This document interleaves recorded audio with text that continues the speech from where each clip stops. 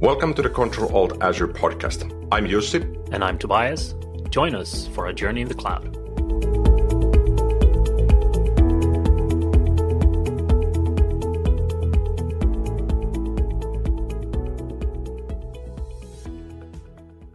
Hello there, and welcome back to another episode of Control Alt Azure. I'm back again with Jussi Roine. What's up?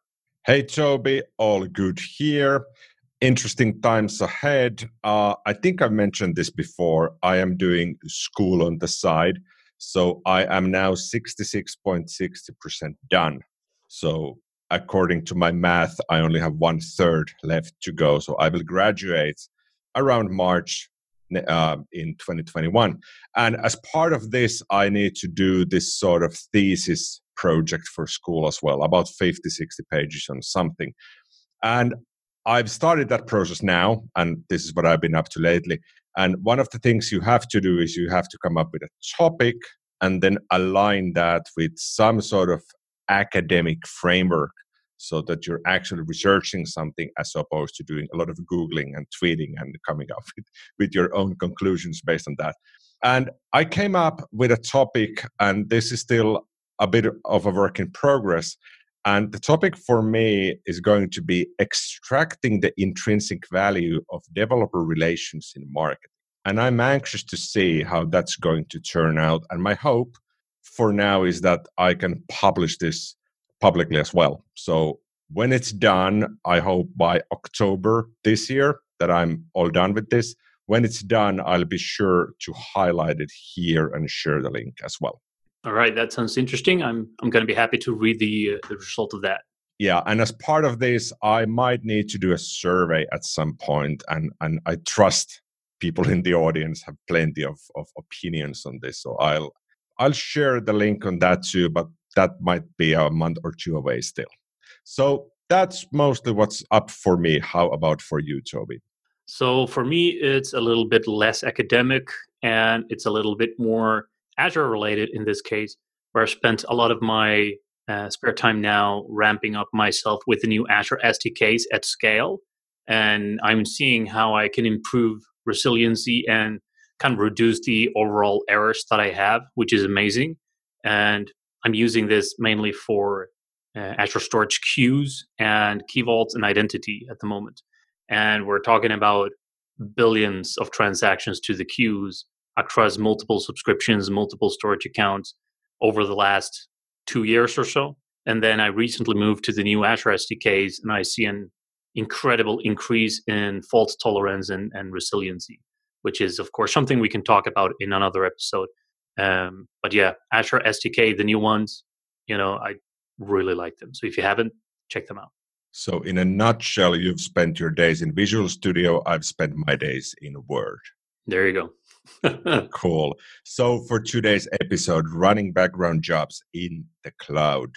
So let's start by defining what's a background job anyway. Would you have a way of sort of simply state what you consider to be a background job? Yeah, I guess I would say something that runs independent of a UI, right? So something that can run on a schedule, or something that can execute a schedule like a timer. So every an hour, every week, every month, whatever. That can be a background job, or something that executes perhaps on request, but that is not tied to a front end or a UI or an API. Something that has to happen in the background. Perhaps you're calculating stuff, perhaps you're aggregating stuff. That to me is a background job. Do you have any specific, cases where you think this is what I use, or this is how I use to coin this phrase background job for something that you do? So I'm reflecting back to history, and when we still had MS-DOS, we would do background jobs with TSRs, terminate and stay resident. So you would execute, let's say, an executable, but it was implemented in a certain way that it would spin off perhaps a new thread. I can't recall the specifics anymore. And then it would run somewhere in the background, and you wouldn't really have a way of connecting back to that anymore. So in a way, it reminds me of Kubernetes these days, that you spin something up and then you don't really have a way of getting back to it anymore. Kubernetes and MS-DOS, TSR, Wow, fire and forget. Oh yeah, exactly. One thing that I struggled a bit this weekend, I had some time to build a hobby project, and one of those was a custom presence light thingy. I'm using the Philips Hue, and in order to get that up and running, I needed to create a Win32 WinForms app. Don't ask me why, but anyways, long story short, I built the Win32 WinForms app, and in order in there to actually run a long running process, it tends to kill the UI thread. So nothing happens in your application anymore. So that reminded me of the topic that we're talking about today. Depending on the runtime, depending on the platform, you need to figure out what's the best way to run those background processes, those long running processes, something that needs to happen even if you still have a UI that does something totally else. Yeah, and doesn't exactly. That's a good point that you bring up, and it doesn't block the application. It doesn't block any threads. And if this is distributed in the cloud, even though it's not blocking a specific application, you don't want a user to just wait for the result if it takes 10 seconds because nobody's going to wait for that. Exactly. So, do you have any real world use cases that you could kind of highlight before we start looking at the different types of background jobs? I actually have a lot, and so I'm going to try to boil this down to a few that I did recently. And I have one AI news project, which is essentially aggregating and then building up summaries with AI. So it's trying to understand what's being talked about in the news and then correlate this to specific events and whatever. Uh, Long story short, I use Azure App Services, storage accounts, Redis cache, billions of requests, and hundreds of millions of news articles. But when a user comes to the application or when you hit the API, it's going to take a couple of seconds to query all that data because there is a lot of data. So instead of making real time queries, I'm offering cached queries. So I'm pre calculating all the queries that I expect, and then I put them into the Redis cache. So every 1 or 2 minutes, I cache all the data. So all the data is near time. It's not real time, but it's near time. So if the data is 1 minute or 2 minutes old, that's okay because it's a news article, right? You're not going to consume it in 1 minute anyway. So if you get it 10 seconds after it's published, or if you get it 2 minutes after it's published, doesn't matter.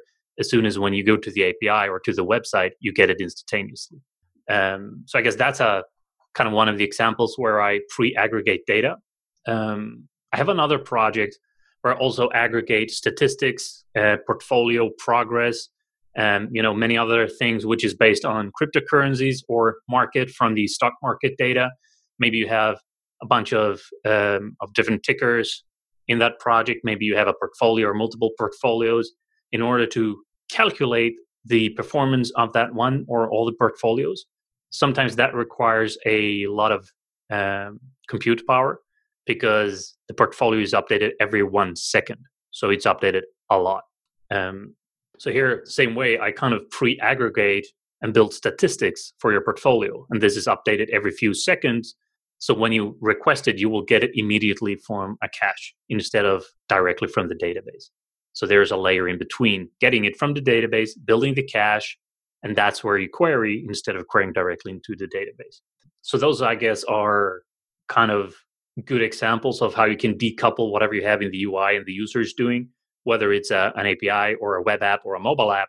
If you don't need the data to be 1 second old, you can pre-aggregate it and cache it regularly. So there's always sub-millisecond queries for the user.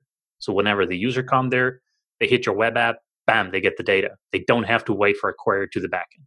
Okay. So what about you? Do you have any similar use cases, or does it sound like a good idea what I'm doing? Oh yeah, it sounds definitely like something I need to look into as well, especially on aggregating statistics. I've got two examples. One is I was working with a large customer perhaps 3 years ago. They had an internal database and it was fairly complex. It was on SQL Server. And we built a custom interface to manipulate that database. And it was all the products that the customer had. And it was tens of thousands of different products. And all of those products would have their custom data sheets with all the functional specs on each of those individual components. And that worked internally in real time because we could easily estimate that we would have a maximum of 50 users querying the database at any given time. And this was all on-prem, so nothing in the cloud. And they then reached back to me after we'd built the interface and said, we want to publish this to the internet. And the internet, we understand, is part of the cloud or vice versa. And I said, yes, that applies. So what do you want to publish? And they had created this super specific plan on which columns and which views and which tables in the database they wanted to be reflected on the internet in the cloud. But it needed to be real time. So I queried back, what do you mean by real time? Could you specify this? And they said, well, if you have somebody internally modifying the database and they hit save in the internal interface, that save commit needs to reflect on the public internet cloud side immediately. So that if somebody is purchasing that product, it needs to update even in the shopping cart and even when they're just about to make the payment. And I figured, okay, so we need to do a bit of SQL Server replication magic here. And we spent about 3 weeks fiddling and fine-tuning through all the firewalls and networks and data centers and what have you to get the data from the internal instance of the database to this less internal instance of a database, which didn't have all the details, and it needed to be almost real-time. And we were capable of getting this up and running with about 2-second latency. And I was immensely happy with this. We presented this back to the customer and they said, yeah, but it's not real time though. And I said, yeah, but it's 200 milliseconds that we're lacking here. So could you perhaps accept this? And then somebody in the room says, well, we don't really care because we only update this once a month. So a 30-day delay is perfectly fine. And there I am sitting, yeah, well, I learned quite a bit. You paid quite a bit on this. And now you say a 30-day delay. Nobody cares. Nice. Yes. So then I got to learn quite a bit on how do you do background jobs. And lesson number 1 here is that ask first, what do you need? What do you really need? No, really. Yes. What do you need? Yes. So this was a longer example on building something that you need to execute stuff in the background. And depending on technology, if it's in the cloud or on-premise or something in between, there's always a way, but you need to figure out what's the optimal way of doing this. I guess those are pretty good use cases. Yeah. So the types of background jobs, and let's not go back to the MS-DOS times because we all probably can still see nightmares on that. But I would identify as sort of different background jobs. One would be a CPU intensive one. And often when I'm thinking of building something that needs to run in the back end, I often feel it's a CPU intensive one. But have you built anything that's GPU intensive?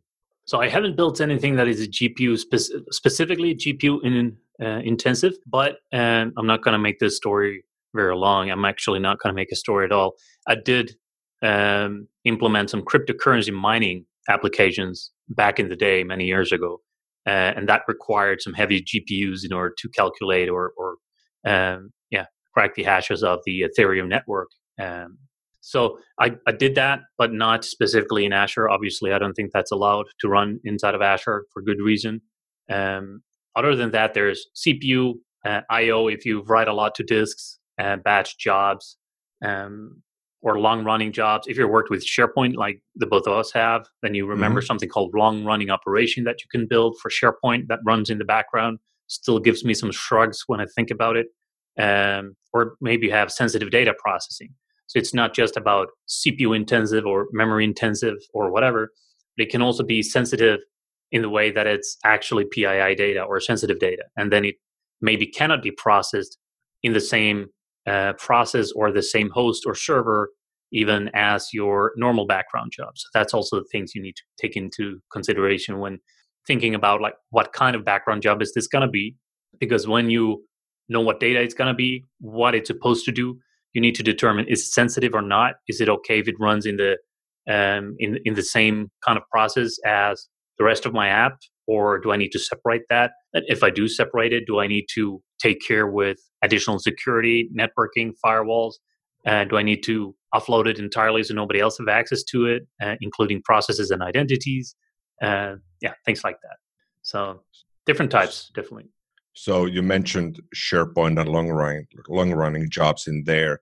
One of the key learnings that I was able to gather in all my years and sleepless nights working with SharePoint was that if you have a long running job, it's often enough if you don't run that in SharePoint, you run that elsewhere.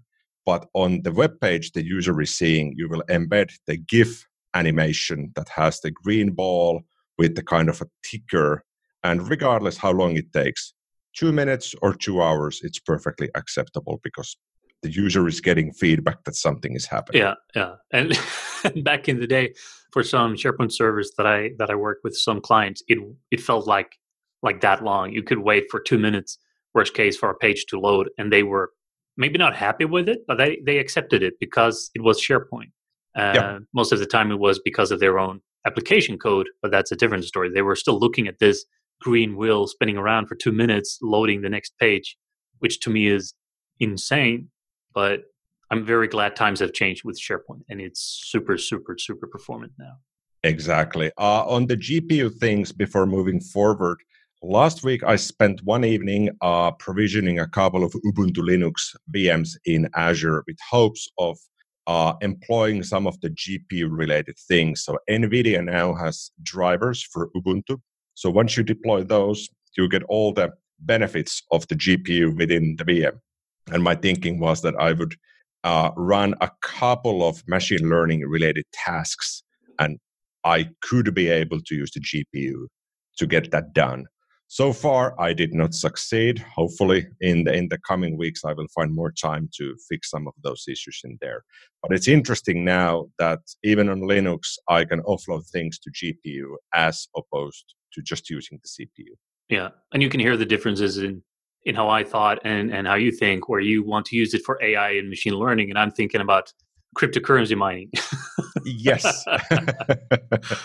Okay, so when we have defined a background job, and let's talk a bit on what you could do or what you could use to run those.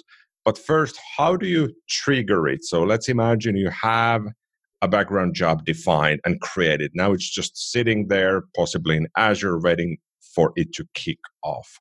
What sort of triggering mechanisms do I have? So the main types of jobs, and I guess this is, we just talked about types of jobs where you have CPU, IO, GPU intensive. But when it comes to how you trigger a job, some people also refer to this as types of jobs. So I guess that can be used interchangeably. For me, there's two trigger types, if you will. One is event triggers, and the other is scheduled triggers. And an event trigger is if you, for example, have a service bus or an Azure Event Grid or an Azure Storage queue, and you get a message into that queue, something picks it up from that queue and does whatever it needs to do, and then dequeues it from the queue and then move on. So that is one type of trigger. Something happens in a queue. It can also be an item in a storage account or a SQL server or whatever. So if there's a new row in this table in an Azure Storage account, you should execute this thing. And the good thing about queues or service bus or event grid and whatever is the scale is immense. You can have so many things running there. I think I mentioned this in the start of this show, I process hundreds of millions of items or news articles, and that's billions of requests to various queues. Of course, this is over 2 years, but still, I think I'm up to now about 7 billion successful transactions, which is a ridiculous amount. And it just works. So running distributed applications, it's a perfect fit to have queue-based triggers. And then you can also have HTTP endpoints, like maybe you have a webhook that calls something or triggers something, or it can be a button in a web UI where a user clicks, and then it triggers something on the back end, and it tells the user, we'll send you an email when it's done. That's a great background job because a user will not have to wait in the UI for something to happen, but the trigger is sent and something on the back end is picking it up. And maybe 5 minutes later, when it's done, it's going to send a notification back to the app or send an email to the user or however you want to notify them and say, you know what, we did the calculations for you. Click here to see the results. And then the other part then is the scheduled triggers. So first we have the event triggers I just talked about, and then the scheduled triggers is a bit more simplified in a way that it's just timer-based events. So you can say every 5 seconds, run this code. And whatever that code does, of course, that's up to your own logic. Coming back to the applications I mentioned before, where I have these hundreds of millions of news articles, or where I have portfolios where I need to calculate statistics and aggregate data, this runs every 2 seconds, every 5 seconds, depending on what kind of platform I'm hosting it on. And when they run, they just pre-aggregate and pre-calculate all the data, and that's it. And when the user then hits it, they get the data directly from a cache. So that's pretty slick. And it means you can also run this from a function app or from a web job or from whatever you want. And yeah, kind of like you had back in the days, and I guess some still use it, but like the Windows Task Scheduler or like a Windows background service, but now in the cloud. One of the things that I built a couple of weeks back was the automated temperature detector for my hardware cabinet, and I needed to build an interface for that. I ended up building a universal Windows app, and that got me into schedule triggers because I had the logic in Azure behind a logic app, and I simply need to call the logic app. So in a sense, it's sort of a webhook in there, but the universal Windows app can only execute something every 30 minutes. So whenever I open the app, it will call the logic app. Or if I pin the app on the start menu, then whenever I click on the start menu, it tries to refresh if at least 30 minutes has passed since the last refresh. Yep. So it was interesting to see that these old concepts and notions are still very much alive today, even with the most modern platforms we can use. Yeah, it is. And you have the same in functions, and you have the same in a lot of things where the minimum time span you can have is 5 seconds or 10 seconds or whatever, depending on what you use. You can circumvent that. Of course, maybe that's not recommended, but you can have a continuously running that never times out. So it's one execution, but inside of it, you do a do while loop, and then you do a thread sleep, which is a non-blocking sleep, and then you just sleep for 2 seconds. So you can kind of circumvent the rules, but obviously the rules are there for a reason, so I wouldn't recommend that. The other thing I was thinking about is we talked about different types and different triggers, but where do you run background jobs, right? We just briefly said Azure Functions, right? And we said something else, and I think we talked in the past about logic gaps and other things like that. So when it comes to background jobs, I've in the past done a lot of web jobs. Admittedly, I don't build web jobs at all anymore. We really don't have any close connection to web jobs, but with Azure Web Apps, you can still do web jobs.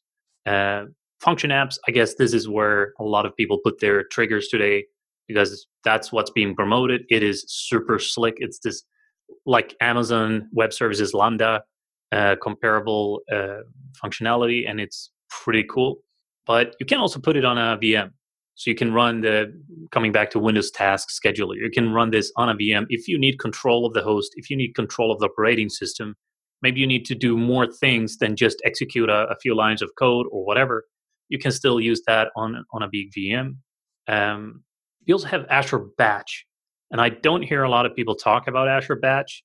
But Azure Batch is a way to kind of get scalable compute resources for compute-intensive workloads. And the underlying infrastructure is virtual machines. So you can get your pools, you set up the job pools, and you tell it whenever requests come in, execute this type of job, and then it will do that in batch and spin up a bunch of VMs and process that. I have not, to this date, have any use cases for the things I'm doing where I've had to use Azure Batch. But if you are looking into intensive workloads that needs to run in the background, it's a good tip to take a look on it. And we'll put a link in the show note to Azure Batch as well, of course. So if you do stumble on something that requires a lot of compute or a lot of resources, and you want to run them one-off or in the background asynchronously, then take a look in Azure Batch, definitely. One of the things you mentioned web jobs, and I did learn one of the things on web jobs that you can run your custom binaries, so executable shell scripts, PowerShell, and whatnot, and defining on those is super easy because you can do it in Azure Portal. But then you can also create your web jobs programmatically, meaning that you define the whole logic through Visual Studio. And I did have a look at that perhaps a couple of months ago, and it was surprisingly complex on how do you actually get to define that. And it resembled quite a bit of creating a classic empty service that you would create in Windows. Not too many people need to do that anymore because functions, as you mentioned, kind of replaced most of those needs for now. For Azure Batch, I haven't used that in production at all. When it became available, I did have a look at it, and I figured when I need the scale, this is the tool to use at that point. Yeah. And I guess the final thing that I can see as a background job service is AKS, like managed hosted Kubernetes on Azure or Azure Kubernetes services. So if you build your own applications, you build your own code, and you need something to run in the background asynchronously, AKS is also a good fit for this. It also have auto scaling and all these kind of things built in. So depending on your application and your needs, of course, you have options. Perhaps if you choose to go to AKS and Kubernetes, that might be a bit overkill if you just need to schedule one task. Yep. So definitely choose depending on what the need and what the future needs are going to be. It's always based on the requirements. So if you already have your web apps and mobile apps or whatever it is running with an infrastructure where you have AKS, then maybe you can put just an additional simple container with some background jobs. If you have nothing, then maybe deploying a 3-node AKS cluster just for running a background job might not be ideal. Yeah. Should we quickly go through a few common pitfalls that people might bump into when they build their background jobs? Right. I have 3 from the top of my mind. Number 1, conflicts. Number 2, resiliency. Number 3, scale. I don't know if that was too quick. So talk about conflicts first. You can have multiple instances compete for access to resources. So coming back to my example, I have a distributed set of applications, and they're really distributed across the globe, geographically distributed. Sometimes they're trying to hammer the same system or the same storage account in this case. When it does that, you need to take care that if this application, which is really the same application, but it's spread across multiple instances, is trying to access the same thing, it can be rejected or blocked, either because of throttling or because of other errors. And it's important that if you design a big scale system that is distributed and is going to hammer a bunch of stuff, take care for how they communicate with one another. So if one of them gets throttled, all of them needs to understand that this resource is going to throttle us. Otherwise, if I have 200 instances, which I have had at some point, if 1 or 2 or 50 of them get throttle warnings and say you need to back off, maybe it takes another second or 2 before the rest of them gets the message. And then the first 50 have already waited their 5 seconds, and then they start to hammer again. So they will always be off sync and just continue to hammer. So handle your conflicts and build with resiliency. So what happens when it crashes? If you have a distributed application or if you have a background job, something running entirely in the background, there's no UI, you will never see when it crashes. So you need to build it with resiliency in the way that it can pick up where it left off. So if it crashes, make sure it does a graceful restart so it can pick up where it left off. And if not, obviously you need to monitor and get an immediate alert saying the application has a critical failure. Someone needs to take a look at that. Hopefully that never happens. And a good tip there is, of course, to use queue-based workflows that we talked about, where a message is returned to the queue if the process was not successful. So you have queues, you have hundreds of millions of items, or maybe even only 100 items. And when those 100 items is done in the queue, how do you know they were all successful? So you need to build in this kind of resilience into your code that if something fails, you need to be able to retry that message, right? Whatever the failure is about, it needs to be fault tolerant, if you will, in this sense, and have this resiliency built in so it can return the message to the queue and a new worker can pick it up and try again. So I think that's also, obviously, these things are something we can talk to great length about. I'm just from the top of my head now listing some of the common pitfalls. And also talking at scale, when we build things at scale, it might be a good idea to separate the hosting plan for background jobs, right? And the reason for that is sometimes a web application may have an immense load on the front end, but the background jobs is maybe something running only every now and then. Then it doesn't need to scale with the front end. Or the other way around, which is common in my scenario, maybe I have 1,000 users on the front end and the app service can handle that easily.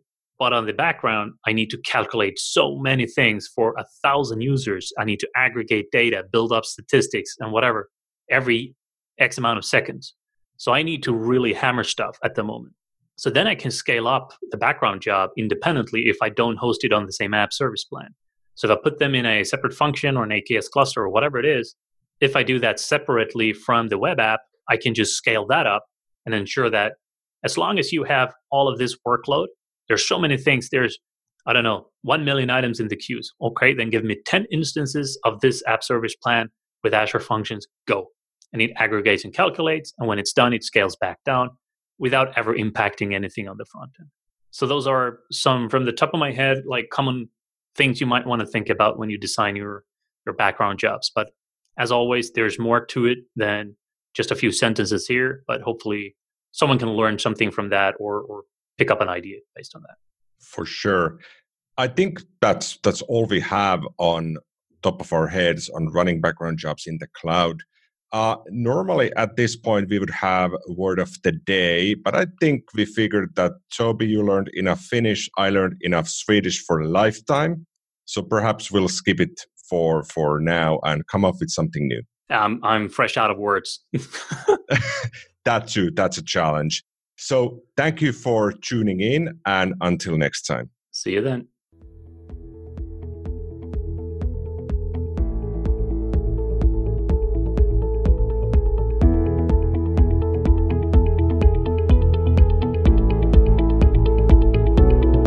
Thank you for tuning in to the Control-Alt Azure podcast.